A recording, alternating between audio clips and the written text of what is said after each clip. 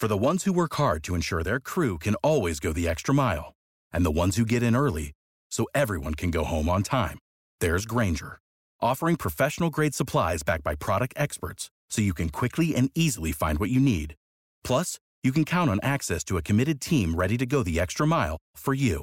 Call, click Grainger.com, or just stop by. Grainger, for the ones who get it done.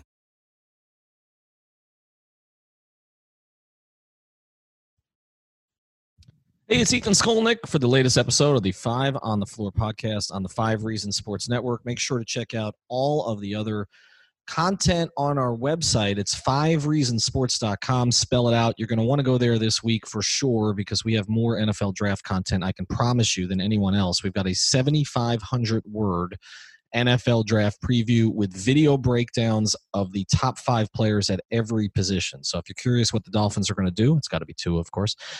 You've got to go there. You can also check out all of our merchandise there. We've got 11 Heat shirts, some Dolphin shirts, some Panther shirts, a Hurricane shirt, and much, much more. And all the other podcasts in our network are there too, including the 2-part 3 yards per carry preview of the NFL draft. And our YouTube channel is something that you can find there also because it streams there directly. Now, today's episode, our special episode with the great Eric Reid, is brought to you in part by Keystone Chiropractic and Neuroplasticity. That's our friend Dr. Jonathan Chung, who's a big fan of the network and has been a big supporter. And this is something that you probably need at this point. I mean, if you're sitting on your couch all the time, you might need a low-force spinal adjustment, maybe even brain-based rehabilitation. They get great results with post-concussive syndrome, dizziness or vertigo, headaches, and chronic neck and back pain. And here's the thing. A lot of chiropractors and therapists want to see you 3 times a week for months, but Keystone has a treatment philosophy of doing just enough to get you back to a normal life again. This is the biggest thing. I know you're asking, how am I going to go see Dr. Chung? He's up in the Wellington area. Well, what you can do is reach him by video because he is offering virtual rehab visits using video conferencing to assess and prescribe effective treatment protocols throughout the COVID-19 outbreak. The research shows that patients getting a supervised telemedicine rehab program can be just as effectively treated as if they have an in-person visit for many pain conditions. Special promotion through 5 Reasons, special promotion. You got nothing to lose. Free 15-minute video or phone consultation. Or you can save 50% off your first virtual rehab session. So you get both 15-minute video or phone consultation and then save 50% off your first virtual rehab session. So check out the website. It's chiropractickeystone.com, chiropractickeystone.com. You can reach out to me on social media at 5 Reasons, and I will get you to Dr. Chung. And also you can find him at Dr. Jonathan Chung. And now, today's episode. Welcome to 5 on the Floor, a Miami Heat and NBA podcast from Ethan Skolnick with Alphonse Sidney, a.k.a. Alf954. Brought to you by the 5 Reasons Sports Network.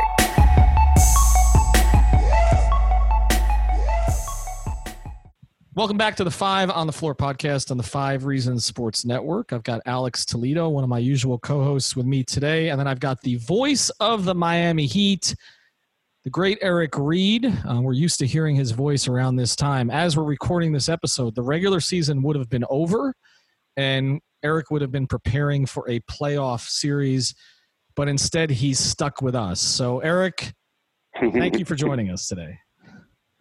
Hey, it's my pleasure. We take any opportunity we can right now to talk Heat basketball and to take our mind off this daily reminder of the seriousness of what we're dealing with.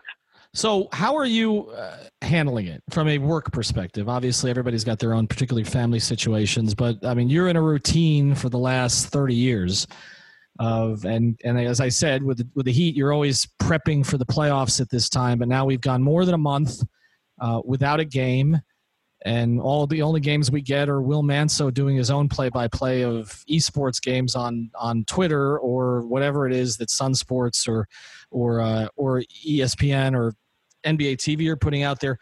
How are you kind of handling the withdrawal of this and staying sharp? Well, it's impossible to stay sharp.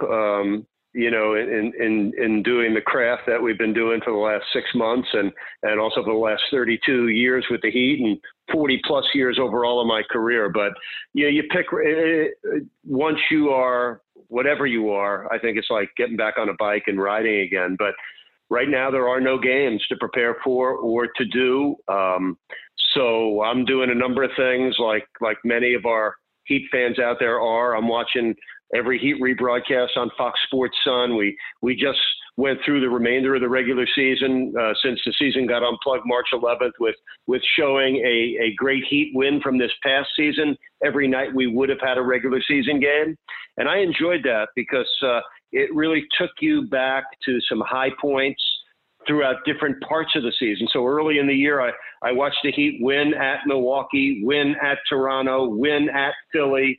And it made you wonder, how did they lose that ability to win quality games or pretty much any game on the road as the season progressed? But so we're enjoying plugging back into what was a very enjoyable season.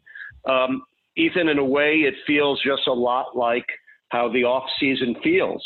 But it's very different as well for other reasons. But we're hopeful that it can resume this summer. We're extremely hopeful that next season can start in a way that we can recognize, and just taking it one day at a time, Ethan. We've done some interviews with Heat players. We recently got to talk with Bam Adebayo, which would be late last week. Fox Sports Sun and the Heat are using that in a variety of different platforms. We hope to continue to do that. All the Heat broadcasters on the TV side are getting a chance to live tweet during these Fox Sports Sun's Heat Rewinds. Now they're going to switch gears with the Heat Rewind and start showing all our finals wins. So we're trying to put product out there and just trying to stay on top of the news, which we get a little drip each day on what may or may not happen. Eric, you've been the Heat's broadcaster since they started. I'm a lot younger than Ethan. I've been watching you since I became a Heat fan in the early 2000s. And I know it's got to be a hard time for you without anything to broadcast, anything to commentate over. Have you gotten any practice? You caught any of the marble racing on TV? Maybe some of the 2K games they've been putting on Fox Sports and just to keep yourself sharp? No, I have not done any fake play-by-play. I save that for the later rounds of the playoffs where I do it for the Heat archives. That's about all the fake play-by-play I can muster at the moment. But I do enjoy – listen, I do this during the regular season as well. After every Heat game during a normal season, Fox Sports Sun replays the game the next morning at 9 a.m. and then again at noon. I always make sure to try to catch one of those replays because it does a couple things for you no matter when you look at it. A, you're going to see things in that game that you may have missed the night before doing it live. You get a more objective, more relaxed viewpoint and vantage point on which to just evaluate and judge the team that you cover every game. And the secondary thing, which is just as important to me, is you get a chance to critique yourself in real space and listen to how everything worked in a broadcast. Not only the things you said, but the roll-ins, all the features, all the elements that go into a game. All of us on the Heat TV side, from our producer and director, the graphics guy, Jax, John Crotty, myself, everybody gets a chance to really objectively sit back and evaluate your individual performance and the overall effort of that game. And that's really, really helpful because as Rasheed Wallace once said about the ball, I say it about the game. The tape don't lie. Well, let's get to the season that was. And you mentioned it early on, and the season that may still be. We'll see what form it takes if they come back. I don't believe there'll be fans in the stands if they do come back, but I'm still hopeful that there'll actually be basketball played the rest of the year. I think there's a motivation to do it. But the season, quote unquote, ended at 41-24. You were on a podcast with me prior to the season, and you made some predictions, which we're going to go through because you nailed a lot of them. There was one that didn't work out, but the other four were pretty much spot on, including one that I wasn't even expecting you to bring up when you spoke to me then. But 41-24, the great start, even playing reasonably well on the road, as you mentioned, some of those big wins in hostile places against very good opponents. And then, the season kind of ends with what to me symbolized what had been about the past 3 weeks of it, which was, getting off to a huge lead and showing your potential against Charlotte, and then, frittering the entire thing away and losing it, and even dropping a home game, which is not something they've done. Before we get to your predictions, would you say that the Heat this year met the expectations overall that you had, exceeded the expectations? How would you view it with kind of what you thought coming into the season? Ethan, it's a great question. It's also a hard question to answer because of the incomplete nature of it. I think the real judgment on the season as a whole would have come, as most good seasons do, to how well you performed in the playoffs. And I really think no matter how many regular season games this Heat team won, success was going to be evaluated by whether they got out of the first round of the playoffs. It wasn't just simply making the playoffs. Could they get out of round one? And the battle for home court took on huge importance, I think, for two teams in particular, as you look at the whole league, Miami and Philadelphia. No two teams were better at home and more mediocre or less than on the road. So I thought home court was really critical to both of those teams. When the season got unplugged, we had a 2-game lead over both Indy and Philly. And now if the playoffs do get played, home court is rendered meaningless. There will be no home court. It would all be a neutral court thing. But From what we saw of the 41-24 record, for me, it exceeded expectations, and not just in the record, but just in the way the season played. I don't think any of us really could forecast Bam's, quick rise to all-star status, or Duncan Robinson and Kendrick Nunn's, meteoric rise. I don't think anybody saw those three things coming, or the trade that brought Crowder and Hill and Iguodala. We didn't see any of that coming. And the real irony for me, guys, is that I think, at least on paper, right now, this is the best Heat team we've seen this season, because you've added two guys that are really helpful, I think, and Andre Iguodala and Jay Crowder, especially when you consider what you flipped to get them. Three guys that were really not contributing this season to two guys that really could make a big impact, especially come playoff time. So that is an addition. And when you plug back in a healthy Tyler Hero and what would at this point probably be a healthy Myers Leonard, I think it's the deepest, the strongest, the most complete team we would have seen. And that's the pain of not getting a chance to see that group in a collective way capitalize on what they earned, a chance to compete in the playoffs. And I think as presently constructed, this team had a great shot to get past the first round. And once you do that and get a little postseason momentum in an Eastern Conference that is very balanced. Listen, the only team that looked like had a real edge over Miami in the regular season in the East was Boston. Against everybody else, the Heat played well. Philadelphia, Milwaukee, Indiana, Toronto. So Boston was the one impediment, and not an insurmountable impediment. So I think the playoffs would have served up some really great drama and a really unique opportunity for this particular Heat team. Eric, you mentioned the team being ahead of schedule, and that's something that I think is almost undoubtable at this point, right? I think people expected them to be a good team heading into the season, and they ended up being kind of a completely different team than I think a lot of people expect them to. They ended up being a lot better on offense than they were on defense, which is usually the other way around. And then on top of that, you've got, the whole young core that you just mentioned being way ahead of schedule. So how do you feel about them being way ahead of schedule at this point? I think the young core is something that is going to be, mentioned a lot going forward. And I think it's going to be the core of the group outside of Jimmy Butler. The young core made it more interesting, more entertaining, more unique. As Heat fans, I think everybody's used to veteran-led teams here in Miami. But the addition of, we didn't even mention Derek Jones Jr. So he's 23, Bam's 22, Duncan and Kendrick are the old guys of the young group at 25 and 24 respectively, and Tyler Hero is only 20 years old. Listen, the season started with everybody thinking Jimmy Butler's really going to have to carry this team. And what carried the team in Butler's regard, I think, was the one X factor for Jimmy that I did not know was coming was the great leadership. I knew he'd show consistent, great two-way play as an offensive player and as a defensive player. He did that. His ability as a stopper stood out. His ability as a playmaker and a guy that could get not only himself to the free throw line, but because he's drawing so many fouls, he's getting the other team in the penalty and his team into the bonus, and that helps everybody. But I think the leadership was something I didn't know quite what to expect, and I thought that was a real positive for Jimmy. He really infused confidence in all of those young guys. He didn't take confidence away. He gave confidence to all of them, and that was a real plus. But we all wondered, like, how long would it take to add a second star to a perennial all-star in Jimmy Butler, who doesn't have any time to waste now that he's in his 30s or 30 years old. And then the emergence of Bam. We all knew with the opportunity that he was going to take advantage of it. I don't know if anybody knew that other than Bam, that it was going to be 16 points, almost 11 rebounds, over 5 assists, 57% shooting, top 20 in steals and blocks. In my view, the best ball handling, playmaking big man in franchise history. He was third among big men in assists this year, behind only Jokic and Giannis.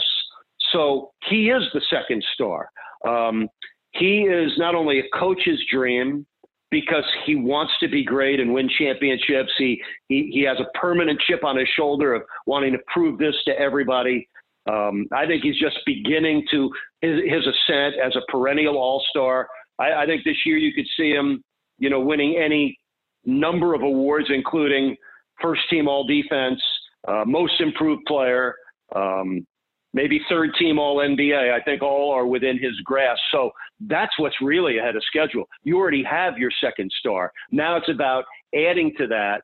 And listen, the other guys we've talked about, Duncan, nobody could see this coming, that, after making 10 threes his rookie year, playing in just 15 games, most of the year in the G League, he's going to become the greatest three-point shooter in your franchise history. And a guy that became feared and respected around the league.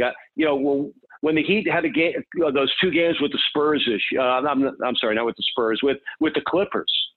And in both of those games, I'm watching Kawhi Leonard defend Duncan Robinson, and nothing more than that stood out to me about the respect and the meaning that this guy both earned and had for the Heat. So he was a threat to make threes, even when he wasn't making them. He was drawing big-time defensive coverage, which in itself creates opportunity for his teammates. And, it's like the perfect storm, because his outstanding skill set, being really one of the most gifted shooters we've ever seen. What a perfect time to be that in a league that emphasizes three-point shooting. And what he improved is, A, his conditioning, B, his confidence, and the way he moved without the ball. It was Ray Allen-like, Reggie Miller-like, Wayne Ellington-like. And there's a pattern there. A couple of those guys played for Miami, right? So he was able to learn from what Ray Allen passed down to the man with the golden arm, and what Ellington passed down to Duncan. So meteoric. And Kendrick Nunn, I have to say I'm surprised. But the amazing thing about Kendrick, the first time I saw Kendrick Nunn play was last summer. John Crotty and I are out in Las Vegas watching Summer League, as we've done the last couple of years together. And, everybody was just so curious to get their first look at Tyler Hero in Summer League, among other NBA rookies and young players. And there you had Nunn and Hero in the backcourt together. My first response was, my God, these guys go together like milk and cookies. This could be the backcourt for the next 10 years. And what was amazing about Nunn, the way he was first team all Summer League, he averaged 20 a game in Vegas. He played the same exact way in the preseason. Remember, he finished the preseason with a 40-point game at home against the Rockets. And not only did he score 40 in that game, but his body language was so cool. He never even smiled during a 40-point game. And that's when I knew this kid was really going to be special. And that even-keeled demeanor went along perfect with a very mature game for a first-year guy in the NBA. I remember when Spo named him a starter on opening night. When we had a few minutes with Coach Spoelstra before the first game, I asked him, I said, Coach, what was Kendrick's response when you told him he was an opening night starter? He said he had no reaction. And that really typifies the way Kendrick Nunn went through his business. Nothing fazed him. He went through one sort of mini slump before the All-Star break, and everybody sort of wondered, is he real? Is it not? Is it gone? And he came back really strong, after the All-Star break. And I think in Hero and Nunn, you do have a backcourt that the Heat could look forward to watching for, I hope, many years to come. So you went through a lot of it, and so I'm not going to go over everything you said in the preseason, but let's go over it because a little bit, because you kind of said some of the – I know you're saying you didn't see Kendrick Nunn coming, but you kind of saw Kendrick Nunn coming because some of that stuff you talked about before the season. When I had you on the podcast, I asked you for the 5 things you were looking forward to. And the first one was Jimmy Butler and his leadership. So you nailed that. The second was, could Bam Adebayo take the next step and become a most improved player candidate, which he did. The third one we'll skip over. I'll get back to it in a second. The fourth one was Tyler Hero and his confidence and kind of what he'd shown in Summer League and whether that could be replicated, and you believed it could be, and that you thought eventually he might even be the starter this season, which I think might have happened, or at least, it didn't only, I think, because of the way that Duncan played. And the fifth one you gave me, which I was not expecting that day, was Kendrick Nunn. And this was right after we'd found out he might be the starter, and everybody was kind of processing him going from a guy who was trying to make the roster to a guy who all of a sudden was, going to be starting for this team, and you kind of called that. The only one that didn't work out, but I don't think you were the only one on this, was Justice. I think you and us, we felt that what he did the last 20 games, 30 games of the previous season, that he'd be, and the adversity he'd fought through, that he'd be able to build on that, and that never really happened. So I'll ask this, because you've kind of covered some of the things that were the biggest positive surprises of the season. I think Duncan certainly qualifies as the number one. But was that the biggest sort of downside surprise, was that it just didn't happen with Justice this year? I guess so. It's funny. Before I talk about that, the Nunn thing, nobody's always right. Well, I think one of the fun things for all of us is when you look at things like Summer League or preseason, it is a chance for young and new players to catch your eye. And the Kendrick Nunn story is one that I'll always take a little bit of personal satisfaction over, just because he jumped out at me, caught my eye from the first minute of the first game I saw him play. I loved his game. I loved his maturity. I loved his demeanor. And I'm really happy it's worked out for him. It's a great second chance story, and I think he's just beginning to write that story. So I'm really happy that it's worked out that way for Kendrick, and not that surprised, but a little surprised how quickly that happened for him. I think going into the season, I had expectations that not only Justice Winslow would be a part of something good happening here this year, I thought that James Johnson and Dion Waiters were going to be part of it as well. So all three of those guys, to varying degrees, had very disappointing seasons in Miami, and they all ironically left in the same trade. With Winslow, there were so many factors. As I think we projected going in, he looked adequate to hopefully better than that as a point guard the second half of last season. I surmise that would be his initial role this season. We accurately sort of assessed in preseason that Dragic was not going to be the starter, that coming off knee surgery, Spo had an inclination, which was 100% correct, by the way, that the new role for Dragic moving forward was be slightly less minutes off the bench. It worked out really well for Goran and for the team. So I thought there was a chance that Winslow would be the opening night starter at point guard, which he was. But Jimmy Butler, you remember, missed the first 3 games of the season. And then when Butler came back, well, I think what simply happened is whose hands you put the ball in more, Butler or Winslow. And clearly that was going to be perennial all-star Jimmy Butler. And now all of a sudden you're looking at Winslow having to probably find a different avenue to contribute. It wasn't going to be his backup point guard. That was Dragic. So there was more competition for those minutes.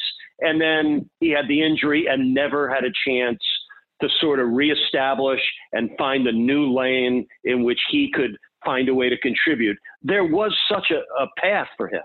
He didn't get to take it. And now wherever he winds up, and hopefully he's going to be able to play for Memphis, let's say next season. But Ja Morant is going to have the ball in his hands. So Winslow's days as a point guard may or may not happen. So he's going to have to find and embrace a role as, a secondary ball handler, a defender, a hustle guy, and a guy can do some of those other things and not rely on what has been the weakest part of his game, and that's shooting three. So unfortunately for Justice, the weakest part of his game is now the most accentuated part of the NBA game, and that's perimeter shooting and three-point shooting for perimeter players. So, I'm hoping Justice gets healthy again and can find his way to be a contributing, productive, happy NBA player. All right. When we come back from the break, I want to get into some history with Eric, and also we're going to get him to evaluate our team. So that's going to be fun. Back in a second. All right, we'll get back to Eric Reid and our conversation with him in a second. But before we do, as we said, we've got some great sponsors here at the 5 Reasons Sports Network. And the really terrific thing about it is they're all local. They're from here. They're South Florida. They're South Florida sports fans. You're going to start hearing from some of them here on the podcast here over the next couple of weeks. And one of them is our friend Luis Peters, and he is a representative for State Farm. And of course, you're familiar with State Farm, and his agency represents what is the #1 auto and home insurer in the entire United States. There are more than 60 years of combined experience in the insurance industry, and these are local agents that understand South Florida's unique market. We're not just like anybody else, as you know. And usually there's walk-in access. Of course, we're dealing with a coronavirus crisis, but there's still 24/7 access. Call in or click in. Here are the ways that you can do that. The phone number is 305-275-5585. Again, that's 305-275-5585. Or you can just check out LuisPeters.com. That's LUIS Peters.com. Another way to get in touch with him, you can argue South Florida sports with him. I know he's a big Tua guy. He got one of our T-shirts at SF Agent Peters. Again, that's at SF Agent Peters. He's based right here in Miami. There are no cookie cutter solutions in insurance, and he doesn't treat it that way. It's personalized. For the ones who work hard to ensure their crew can always go the extra mile, and the ones who get in early so everyone can go home on time, there's Grainger, offering professional-grade supplies backed by product experts so you can quickly and easily find what you need. Plus, you can count on access to a committed team ready to go the extra mile for you. Call, click Grainger.com, or just stop by. Grainger, for the ones who get it done.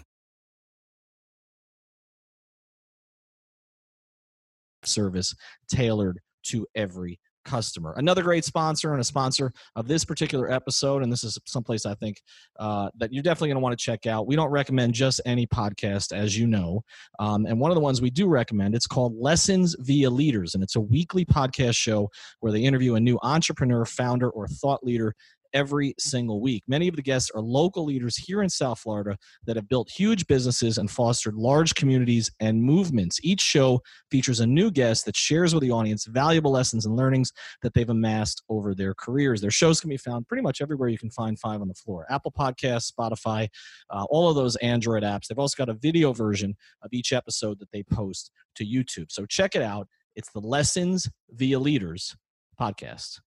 And now, back to Eric Reid. All right, Ethan Skolnick back with Alex Toledo and Eric Reid. And before we get to our teams, for people who don't know, myself and Greg Sylvander went through and picked what we thought were 30 of the most impactful players in Heat history based on their time here, not based on their time playing for someone else. Obviously, Eric broadcasted all of these guys. And we went through it. We actually picked 29. We put 4 on a poll because our audience is so young. The guy who won the poll as the 30th guy was Josh Richardson. Then we took the 30 players, We evaluated 30 players. Myself, Alphonse Sidney, and Alex Toledo, each over the course of 3 episodes, picked 3 11-man teams, including 1 wild card each. And then we had George Sedano come on and basically tell one of us, not me and not Alex, that their team was garbage compared to the other 2. So we're not going to make you go through the entire thing here, Eric, but we're going to throw a little bit of our teams at you because there's nobody more qualified to sort of engage on this and say who would win a particular competition. And we did it, Eric, based on today's game. So sort of thinking about how these guys would fit a little bit more today. And again, only what they did during their Heat careers. Alex, why don't you just give Eric your starting lineup? Don't give him the whole 11 because nobody wants to know your reserves anyway. Go with your starting lineup, and then I'll give him mine. And I'm just curious for Eric's thoughts on this. All right, starting lineup, I've got Tim Hardaway at point. I've got the one and only Dwayne Wade at shooting guard. I've got Jamal Mashburn at the 3. I've got Lamar Odom at the 4. And Shaquille O'Neal at the 5. Okay, so you process that, Eric? Not bad.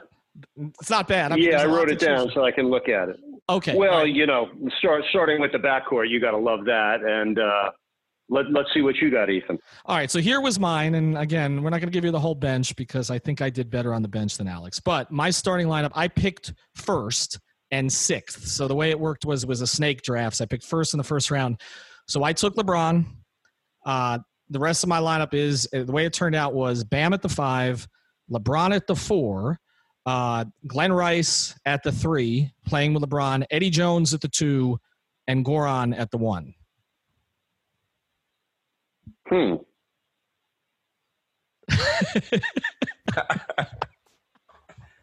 We've left him speechless. We've left him speechless. That's pretty interesting. Wait, should we give him Alf's starting lineup? Okay, so we'll give him Alf's starting lineup. Okay, Alf's starting lineup. Alf picked 3rd, so he had 3rd and 4th, and he went with, this is interesting, curious for your thoughts on this, he went with Bosh and Zoe for Heat Peak, not Bosh and Shaq. He thought it would be a better fit because a lot of this came down to fit. He went with Bosh and Zoe. The rest of his starters, top of your head, Alex, his 3. Oh, he's got Steve Smith in the backcourt. Jason Williams. 2 with Jason Williams, and his 3 is Jimmy Butler. So it's Zoe, Bosh, Butler, Steve Smith, Jay Will, his starting 5.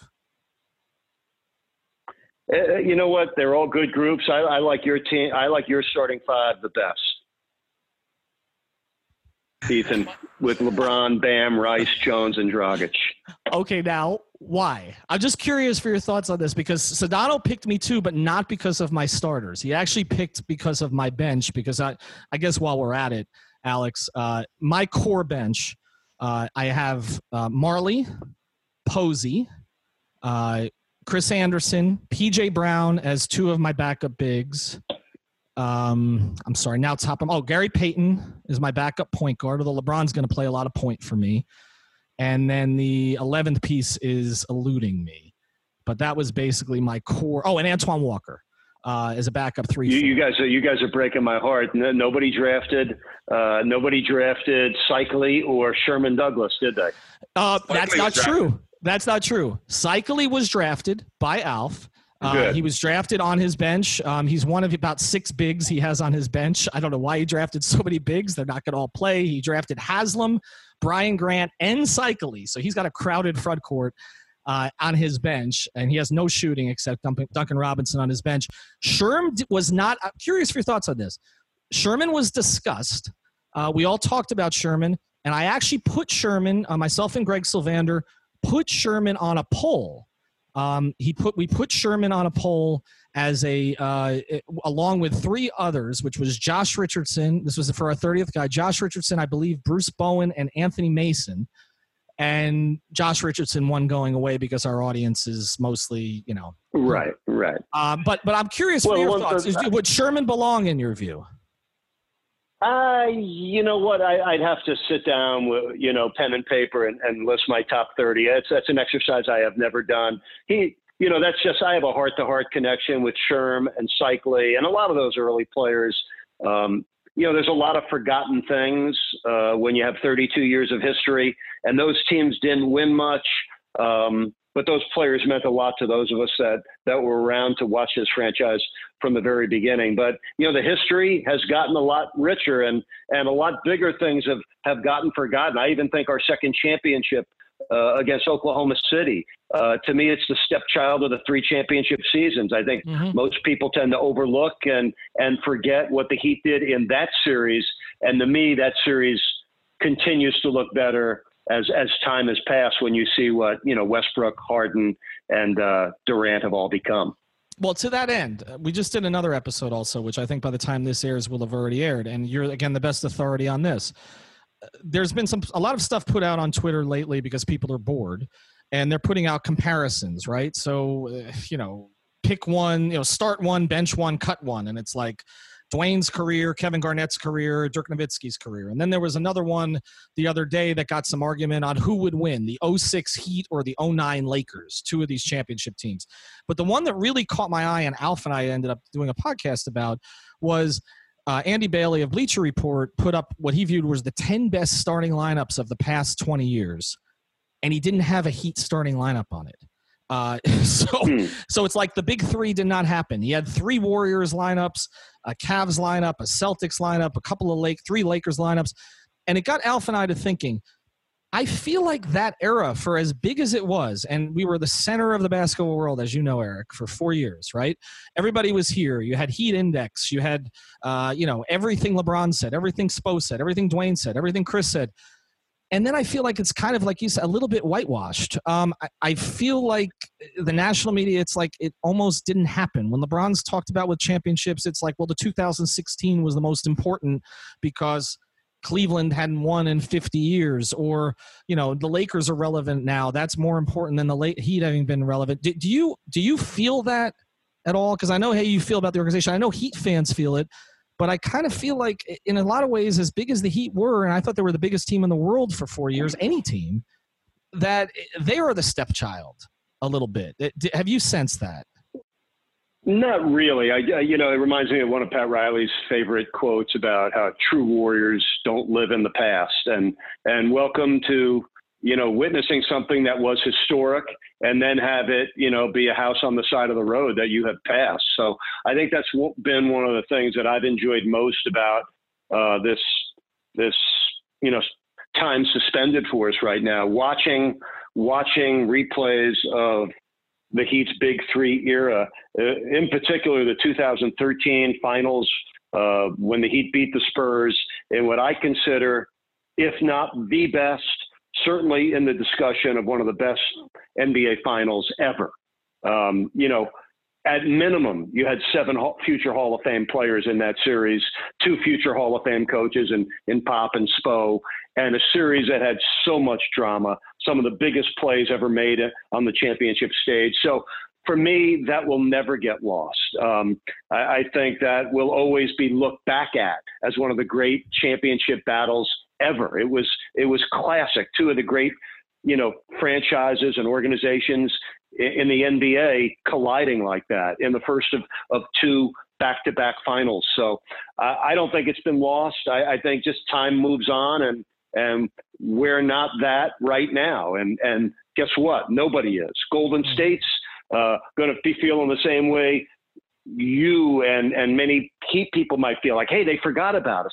And that's not forgotten. It's recorded as a part of the great history of this, terrific league. So I think the Heat has secured its spot as a historical franchise. And those 4 years, time has moved on and marched on, but that team, that era will not be forgotten. I think the 2013 finals will serve as the torch for that entire 4-year era. Eric, one last question. Since you're talking about the finals here, is there anything you would like to add about the 2006 finals? Have you done any rewatches on that series? Dwayne Wade and what he did in that finals. Is there anything you want to add there as far as his performance, seeing the guys from that team, Jason Williams and James Posey and Gary Payton, Antoine Walker? That's a team that we've been talking about a lot recently with the draft episodes, and kind of, Ethan being somebody who was against it at the time. And I think it would be interesting to hear from your perspective. You have to bring that up, that I didn't like the trades in the 05 offseason. Anyway, forget that. Go ahead, Eric. Well, Antoine brought me one of my favorite calls ever, and the first time I saw it and thought it is when I said it, when I labeled his three as a tippy toe three, because he didn't even leave his feet. He would just rise up on his toes to shoot it. But yeah, listen, that team will be one of my favorite teams for all time. There's something special about your first championship. There was a lot special about that for Miami. A couple of things that jumped to my mind first is Ron Rothstein and Alonzo Mourning. I felt like they were two of the most deserving people in the world, that they were brought back and that they were big parts of the Heat's first championship. Of course, Ronnie was the first head coach in franchise history and had the toughest task in the history of the franchise, coaching when the team was an expansion team, going through those first 3 years with 15, 18, 21 wins. So he deserved that. And no player deserved it more than Alonzo, who was the fire-breathing, fire-starting catalyst big man, for the franchise when Pat brought him in. One of the probably the first big thing that Pat did besides taking the job with Miami was acquiring a franchise centerpiece to build around. So they both came back in their encore and were part of that team. The second thing that jumps out at me, the sheer greatness of Dwayne Wade. He averaged almost 40 points a game in the 4 victories. That was the pinnacle of his career. There was nobody better than Dwayne at that time in the NBA, and that was one of the great finals performances in NBA history. And the last thing is just remembering, the folklore and the legend of it, down 0-2, and the stories of Pat Riley at the Heat's practice in Miami before Game 3, just telling the players, June 20th. That's when we're going to win the NBA championship. And that was four games beyond where they were. And he put that out there to his team. And then the one suit, one shirt, one tie, the whole drama of, approaching Game 6 on the road, up 3-2, and how Pat handled the team. And think about that whole scenario there. He was in it once before with his Knicks, going to Houston for a Game 6 and Game 7. So think about it. How do you handle your team going to the American Airlines Center in Dallas for Game 6? I mean, how Pat handled it was bags on the bus, check out of the hotel, bags on the bus. We're going home with a championship after Game 6, because that subliminal thing of not doing that would be in Pat's mind, putting that seed of doubt that maybe we are coming back for Game 7. And of course, winning it on the road. Listen, the other 2 championships came at home, and that was beautiful. And I'm happy that happened for Heat Nation and the 20,000 people in our building to get to feel that and experience that joy. But there was something sort of personal and special about that first championship coming on the road, where, listen, all of Heat Nation enjoyed it from wherever you watched it on TV, but to be in that building, and for me, I was doing a fake broadcast for the Heat Archives, and I was all the way up at the top of the arena and not a very good broadcast location.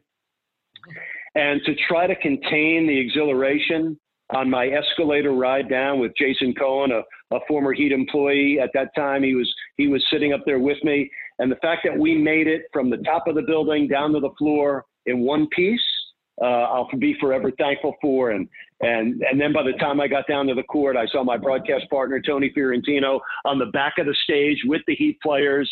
And unbeknownst to anybody, I jumped up on the back of the stage with him. And I don't think there's a picture of that anywhere, but Tony and I will always hold that near and dear to our hearts, that we were standing on the back of the stage behind our team, enjoying that moment. It's just going to be a high point memory for those of us that were there, and for Tony and I, for sure. All right, let's close here, Eric. And again, nobody can predict the future. We can't even predict what's going to happen this afternoon, right? I mean, we've been thrown, as Eric Spoelstra said on a conference call, I mean, everybody's just living minute to minute right now and trying to make sure everybody's okay. But there have been a bunch of scenarios, at least, that have been put out about the league, and maybe even by the time this airs, one of them will be clearer. And I'm just curious real quick for your opinions on these. Is your feeling, if there's any way to play that there are certain things, if you have to sacrifice them, you do this year. For instance, if there are no fans, okay. If, as you said, and this didn't even occur to me, what you said earlier in the podcast, that all this talking about home court advantage the entire season, and most likely there's not going to be, well, not most likely, there's not going to be any home court advantage this year. So all of that was for naught, and the NBA would, I guess, have to find out, if they had some kind of a playoffs, find some way to reward the team that finished with a better record, I would assume. I mean, to at least make all. I don't know how you can. I mean, at a neutral site. Unless you're going to have a series where somebody starts up 1-0, I mean, that's, to me, that's the, I mean, right? I mean, that's the only thing you can do. I guess I can't see that happening, Ethan. But listen, to think about teams picking up where they left off, here's the intriguing part of it. You know, are your players staying connected and keeping their fitness level up? So when you get that 25-day period, if you do, to get ready, you are ready.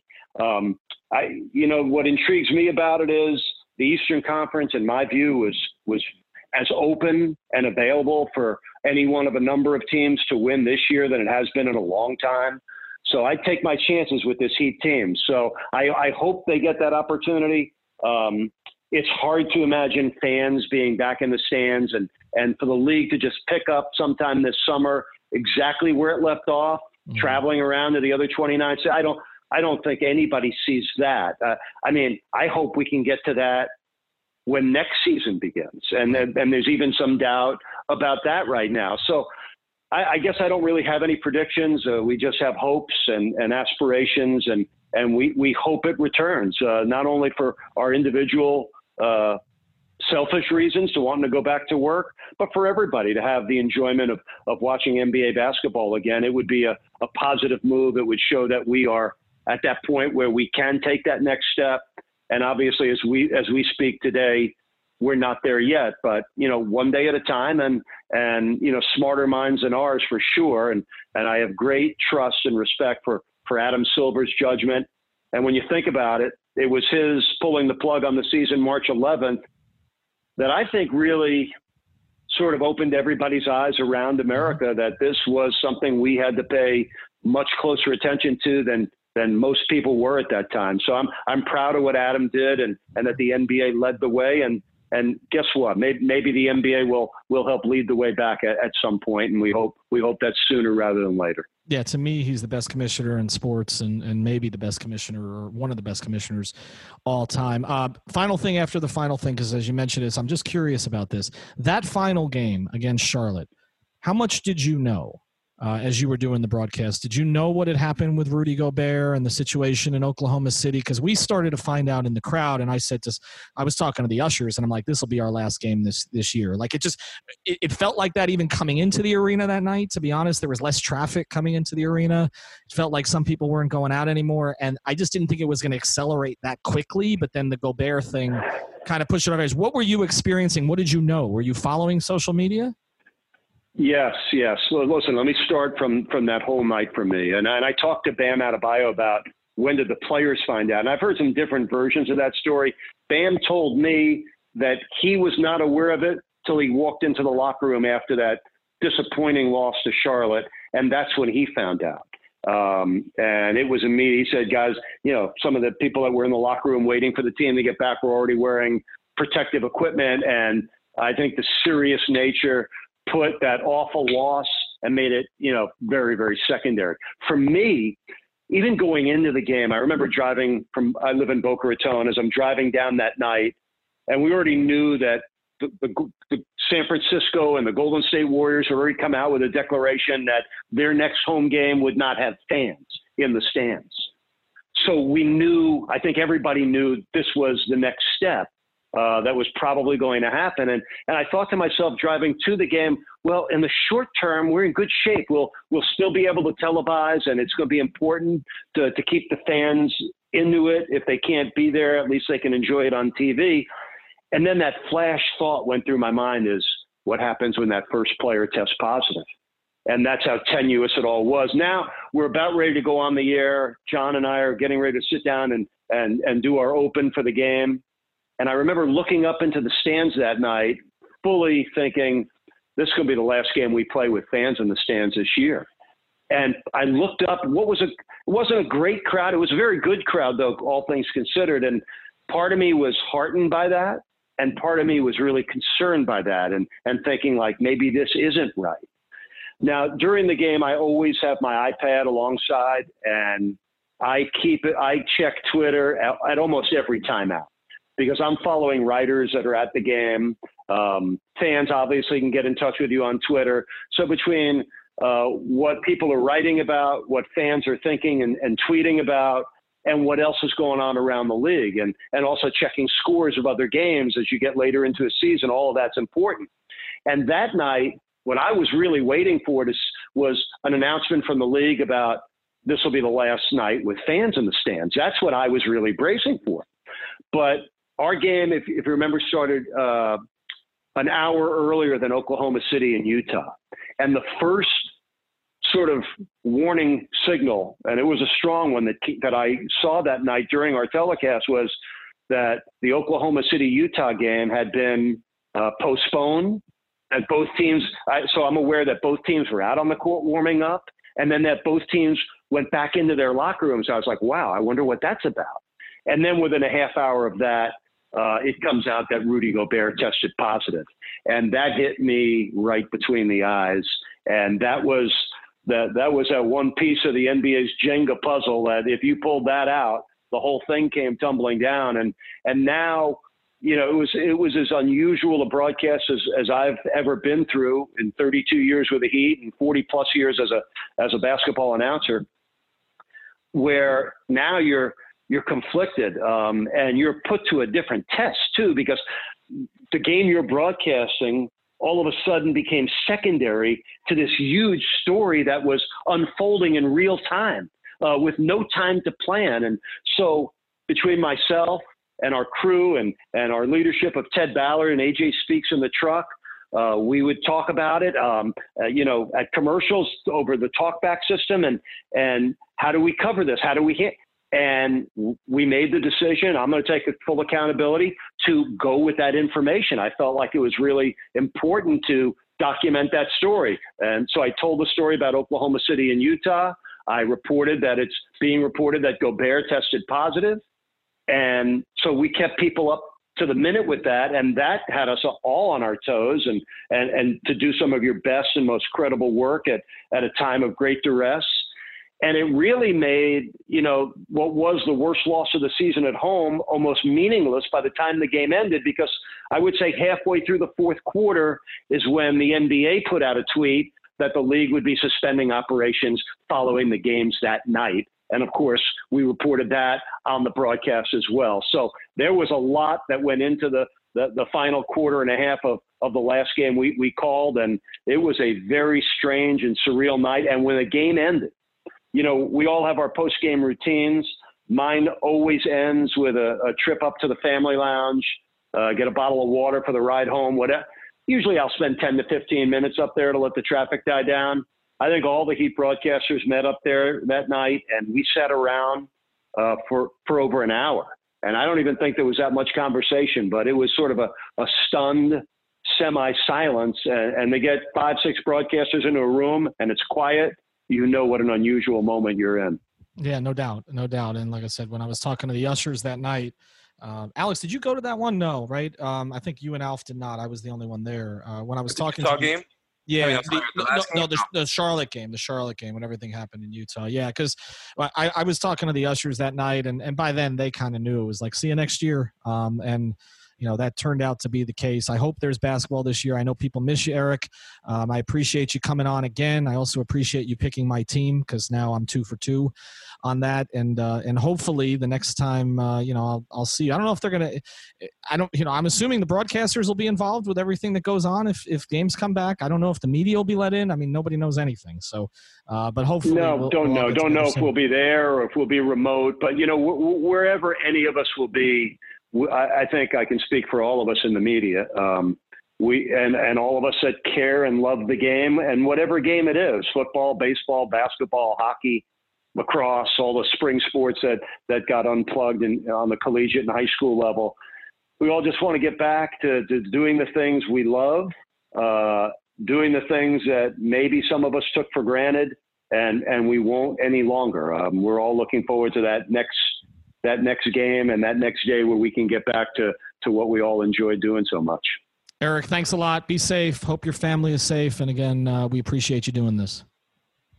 Yeah, same, Ethan. Keep up the great work. Alex, too. And I like that little slogan that's out now, alone together. We are all in it together. We're all hoping to get out the back end of this unscathed, and wishing everybody to stay home, stay safe, and most of all, stay healthy and take care of yourselves and your loved ones. Take care. Thanks, Eric.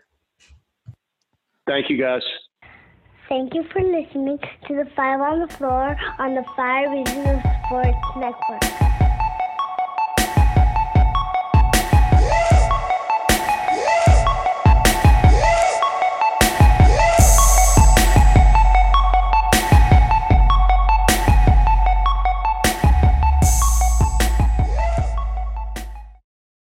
For the ones who work hard to ensure their crew can always go the extra mile, and the ones who get in early so everyone can go home on time, there's Grainger, offering professional-grade supplies backed by product experts so you can quickly and easily find what you need. Plus, you can count on access to a committed team ready to go the extra mile for you. Call, click Grainger.com, or just stop by. Grainger, for the ones who get it done.